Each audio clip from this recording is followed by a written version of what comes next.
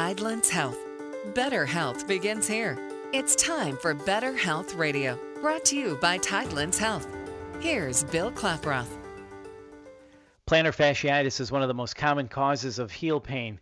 Now, who is most at risk and how can you treat it? Here to tell us is Dr. Will Whiteside, a physician at Tidelands Health. Dr. Whiteside, thanks for being on with us today. So what happens in the heel that causes this sharp stabbing pain of plantar fasciitis? Well, it's real common. It's one of those common things we see, but basically it's an irritation of the band of tissue that runs from the bottom part of your heel all the way to your toes, and it's just an inflammatory process, and that can be very debilitating. Now, who is most at risk for this? The number one person at risk is typically kind of runners, but it's also very common in just people that stand on their feet a lot, and so it can happen in the everyday individual. Is this something that can go away on its own over time? Yes, it is. It just takes a long time is one of the key things that I try to emphasize to people. It can take up to a year before it's completely resolved, and that's after a year of kind of appropriate treatment. Oh, my. That would seem like a long time to deal with pain like that. So if someone has a mild case or they do have it, are there home treatments that you coach them on to try first? Yeah, there certainly are. I mean, it's real simple. I mean, essentially it's the simple plan, but it's difficult to follow. But essentially it's calf and Achilles tendon stretches, and you can do those at home. And I usually give people a handout, but sometimes I send them to formal physical therapy to help guide them initially. And then the other things you can do is just typical anti-inflammatories like Motrin, Advil, Aleve, those type of things. And some over-the-counter arch supports are kind of your first-line measures. And when is it time for someone to see a doctor? At what point in their pain level should they come see you? I usually, probably, if a heel pain doesn't go away in about a month, and you've tried some of the home remedies and you've kind of looked at things over the internet and you think this is what you have, or even if it's not, and it doesn't go away, about a month, or it's debilitating, you can't walk, then I typically would advise somebody to come and be seen. That would be a good one. That seems like that would be a good time to come see you. So, yes, so what do you look for in a diagnosis to rule out that it's something else? What are you looking for? Well, a lot of times I get foot X-rays in my office, and it can help rule out like a stress fracture of your heel bone, which can be confused sometimes. There's also some nerve entrapments that can present with heel pain, and it's more of a lot of it's a diagnosis you make by talking to the patient and doing a good physical exam. And after you determine that it is plantar fasciitis, what is the normal treatment? You talked about Motrin, Advil, shoe support, but after that, what is the next phase of treatment? So the next phase of treatment, if they don't get better with the home remedies, like I said before, I usually send them to formal physical therapy. If they've tried stretching on their own and all that, I send them to formal physical therapy where they can essentially guide you in stretches. Some do manual massage techniques. There's also a technique called dry needling, which is essentially similar to acupuncture, but that initiates an inflammatory and healing response in the heel.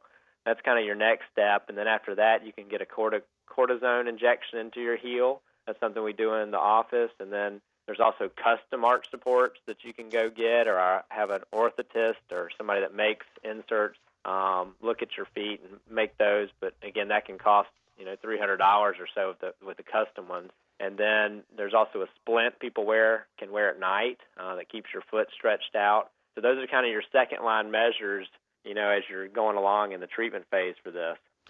And then is there surgery for this too? Would that be your last line of treatment? Right, it is. And I try, to do surgery only after they've been doing a year of treatment, because most people, 90% of people do get better, but it can take up to a year. And so, but there is certainly surgery for that, and there's several different varieties. One's where you release the plantar fascia right at the heel. There's another type of surgery where you actually release kind of the tissue that surrounds the calf muscle, more inside the calf area, that can decrease the pressure on the heel. And those are kind of your surgical options, but typically that is only necessary after about a year. But again, 90% of people get better without surgery, and so it's kind of one of your last resorts, but surgery can be effective. So what is a normal recovery time frame with conservative treatments?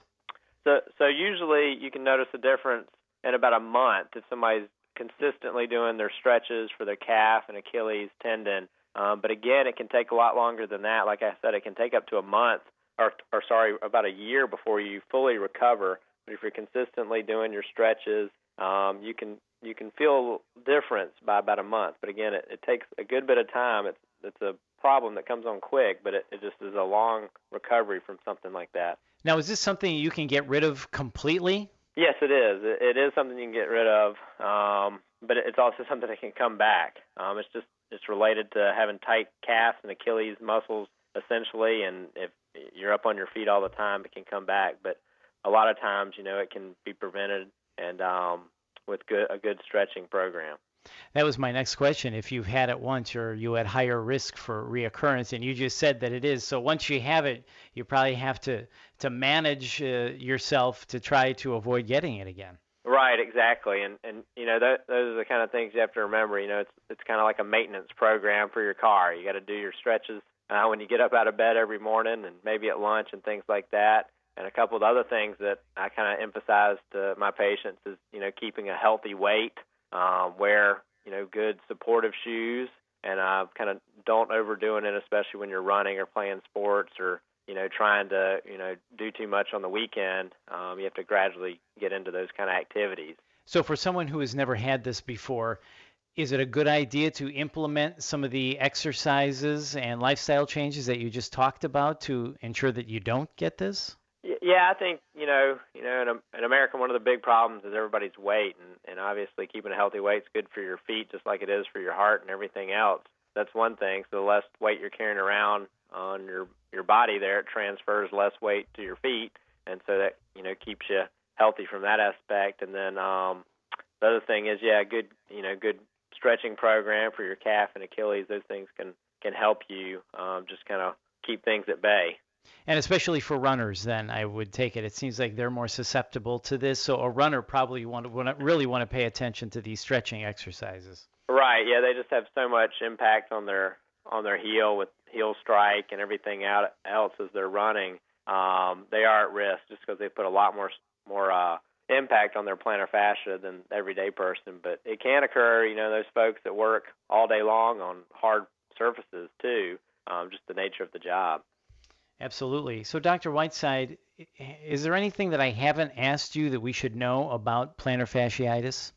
I think that one of the main things that I try to emphasize to people is that you should try treatments for at least 6 months before you consider surgery, if not a year, which is my formal recommendation. And but I think there's risk and benefits to surgery, of course. But usually, like I said, this usually gets better, but it can take up to a year, and that's what I emphasize to my patients the first time I see them for this. And it's very common. 1 in 10 people have this, so usually I tell them talk to their friends or relatives, sports partners, all that kind of thing, and because somebody's had it, and they call it heel pain, but it's very common, and but it can get better. Well, that is very good news, that's for sure. Dr. Whiteside, thank you so much for your time today. And why should someone choose Tidelands for their orthopedic needs? Well, I think we have a good comprehensive orthopedic care team.